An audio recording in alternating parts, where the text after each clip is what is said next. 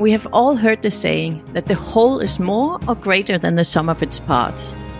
And well, the truth is, the simplicity of this idea might actually contain the essence for creating meaningful collaboration for the SDGs. Of course, we're talking about multi-stakeholder partnerships, which are meant to promote a more holistic approach to development and better governance. It's increasingly clear that working in silos simply won't address the complexities of sustainable development. There are multiple benefits when it comes to such partnerships, but first we need to discuss the challenges if we want to make them work.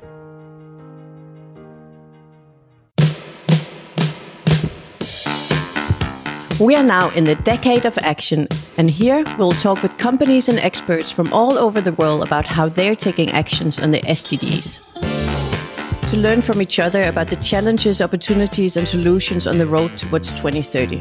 From the GRI, this is The Rising Tide.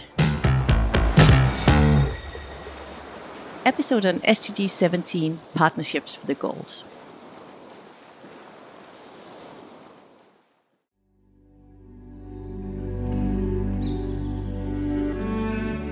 It might seem obvious, but how did we come to the conclusion that partnerships are the best means for achieving the goals? So we have to go back a long way for this, because the arc for the partnership stuff was a slightly longer one, because partnership didn't come into Johannesburg.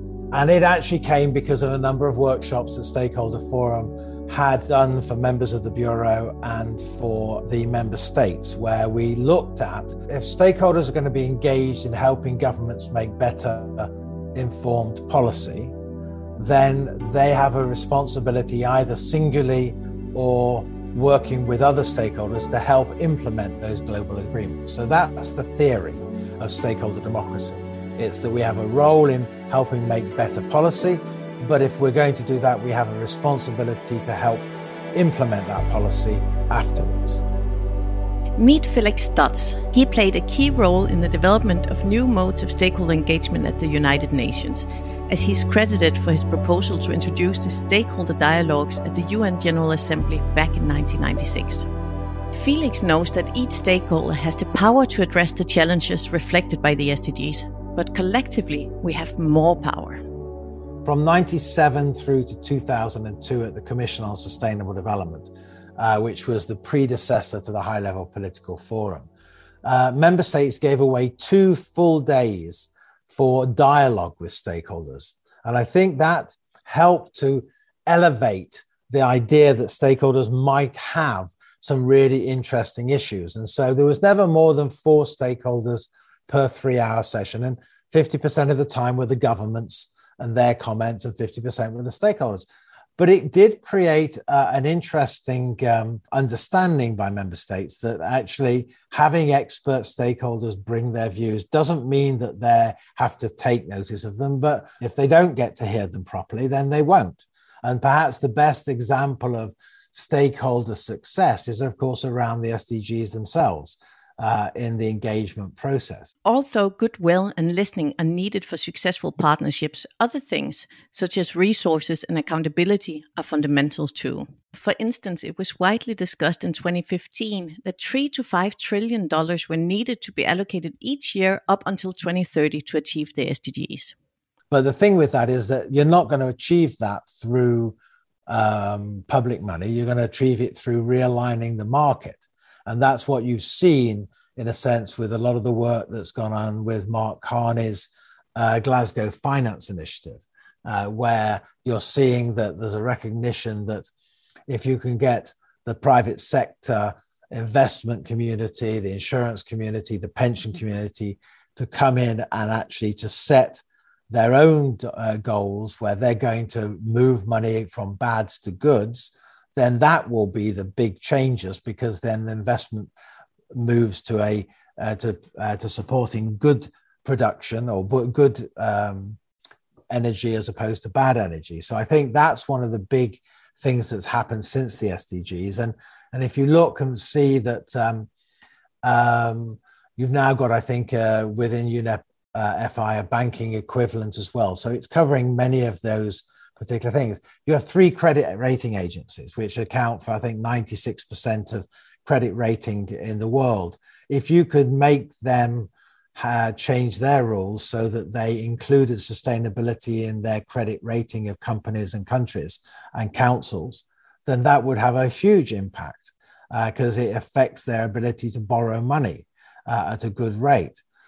So I think that's important. If you were to make it a requirement for companies listed on the stock exchanges to have to produce their environment, social and governance reports to be listed, which a number of stock exchanges, Brazil does it, South Africa does it, I think the EU countries are in the process of doing it, then that reorganizes the market to do the good things. And I think that's the recognition most recently, is that that's where we have to hope that we can really make the big changes.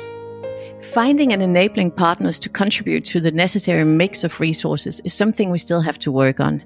And as Felix stated, there are ways of doing so, but the importance of taking a strategic approach to developing design parameters for successful partnerships goes beyond just that. I'm a huge supporter of the partnerships, but we need to have accountability, and we haven't had that. And I did do a paper before, I think in 2014 for the UN, talking about putting the partnerships under each of the goals and actually having every year a partnership forum with, if it's health, WHO, if it's education with UNESCO. And I think that now what I'd look to is things like benchmarking. If you can't do it through the formal system, then I think we need an outside system that can start to benchmark whether these partnerships are actually delivering on what they're saying, because a lot of people's time and a lot of money goes in, and then it's not so clear to me that they're delivering on what they say they're doing. In theory, they should already be accountable, because in many cases they have to make a report to their funders for what they're doing. And so the UN should have come out with and say, if you want to register this partnership, this is the information we need each year. If you will not do that, then we will delist you. And they are delisting partnerships now because they've got a traffic light system. They actually don't have a mandate to use that, but they've sneaked it in and they're using it, and I'm a huge supporter of it. But by not at the beginning setting up a system which required how many people have got water because of your partnership, how many people have got energy because of your partnership, how many people have come out of poverty because of your partnership. I mean, and I know that some of them don't deal with it, some deal with data, some deal with capacity building.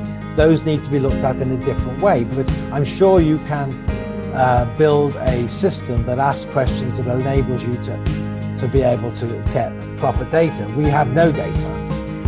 The other thing I was suggesting is that if you had this situation where, like they are doing now with the Oceans Conference, and you're having a partnership thing around it, there should be an attempt to pull those together into a bigger meta partnership so that they can support each other.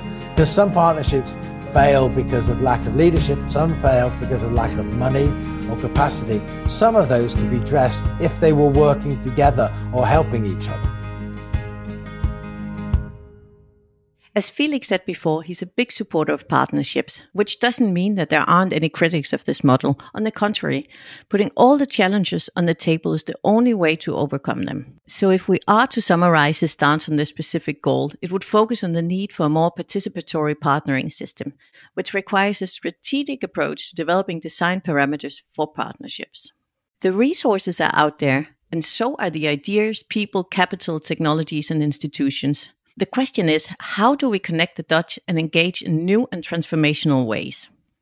The success of the SDGs hinges on the ability to engage the private sector and unleash its innovative powers. The good news is that there are many examples of successful partnerships coming from that sector. And for getting a deeper glance on how businesses are contributing to this SDG, you're going to hear from Charlotte Kirby, Vice President of Strategic Relations at SalesForce.org. Responsible for building formal strategic partnerships, international collaboration, and strong relations.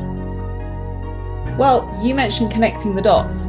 Salesforce enables others to connect dots, to connect with their customers, to connect with their data, to connect with audiences that they've never even dreamed of in whole new ways.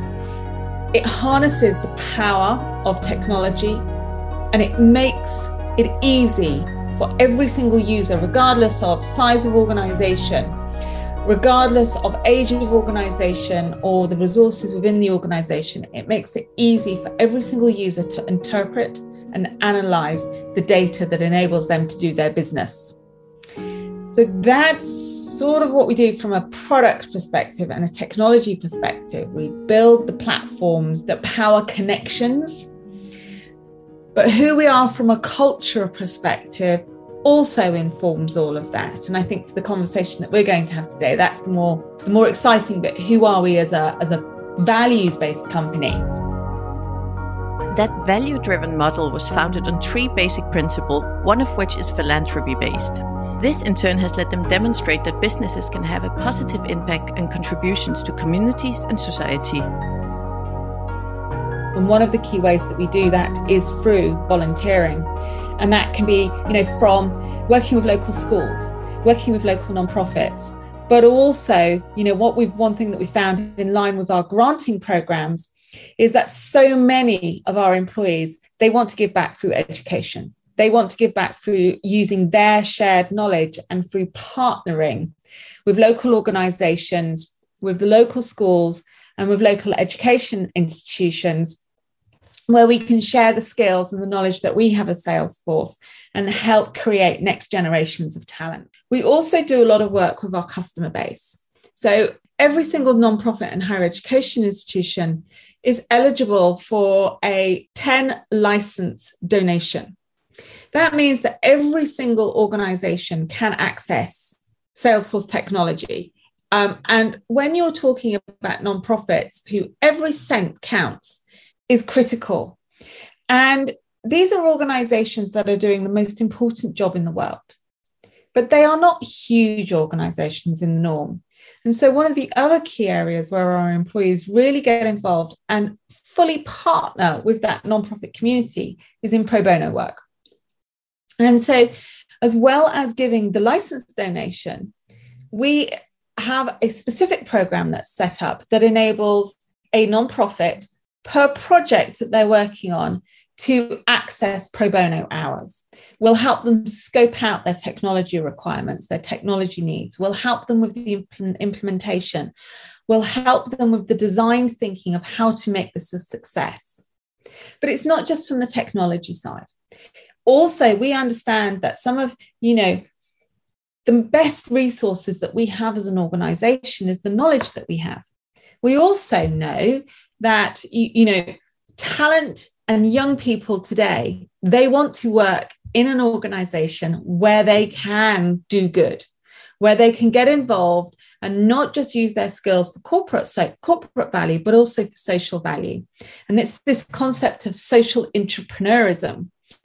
And so we also have a huge amount of employee base that will do marketing pro bono work. They might do legal pro bono work for nonprofits. It's not just using the technology skills, but it's enabling every single employee to be able to use their skills and their knowledge to help improve the state of the world. What Charlotte is describing are some of the partnerships that SalesForce has developed from the value-driven model. In theory, when we think of partnerships, we tend to consider one single model only, but in practice, there are many different forms that they can take. Once upon a time, partnership, especially in the, when you thought about it from the private sector to civil society, was literally a funding partnership. Thank you very much. We would like funding to do X, Y, and Z. And that was pretty much the definition of a public-private sector partnership. Things have changed incredibly, especially, accelerated by the successes that we saw during COVID around technology and partnerships. And this true understanding that when you come at something together as one, then what you can achieve is always going to be so much more than if you come at it from silos. What that means is that for me, and this is the root of a successful partnership, you start at the beginning, you innovate together, you design, before that, what is the challenge? Let's discuss the challenge together. Let's innovate together. Let's agree together, and then let's work to implement and create change together. So the partnership comes from every step of the activity. And who are those partners? Well, they are the partners that need to come together with the resources, the knowledge, and the experience to answer that very first question. So you may add partners along the way. And very often the best partnerships are completely evolving. But they start off with the people that have this common mindset. This is an issue we need to solve, and we can only solve it together. Strengthening the private sector and civil society relationship should look a little bit more like this. It should be sitting at the table and saying, okay, we have these resources, we have these experts. How do we bring them together? And which challenges should they be bearing together? And so the one thing that I would say really does need to get better is the two sides listening to each other and talking to each other and agreeing what the challenges that we should tackle together are. You put those two experts together, then nothing can stop in our way apart from ourselves. As Charlotte says, creating effective partnerships requires a common mindset to address the challenges while articulating clear objectives so that ideas can be turned into action. At the end of the day, we're talking about the 2030 Agenda, which recognizes the interconnectedness of prosperous business, a thriving society, and a healthy environment, or as Charlotte puts it. We are talking about achieving a roadmap that was laid out to improve the world for all, to reduce poverty, to drive equality, and to build a more sustainable planet for all. Well, the key word there is for all. And so if we all can't come together in partnership, we're not going to achieve the SDG roadmap. And by the way, the next set of goals that come into play after 2030, we have to do this all together in partnership, which means us, sitting down, public sector, private sector, civil society, education institutions, governments. We have to work together in partnership. The Rising Tide podcast is co-produced by the GRI and Naranja Media. We want to thank Felix Dodds and Charlotte Kirby for sharing their time and expertise. We also want to thank the Swedish government for making this podcast series possible. We greatly appreciate their long-standing support for sustainable development work, catalyzing actions towards the SDGs. Thank you for listening.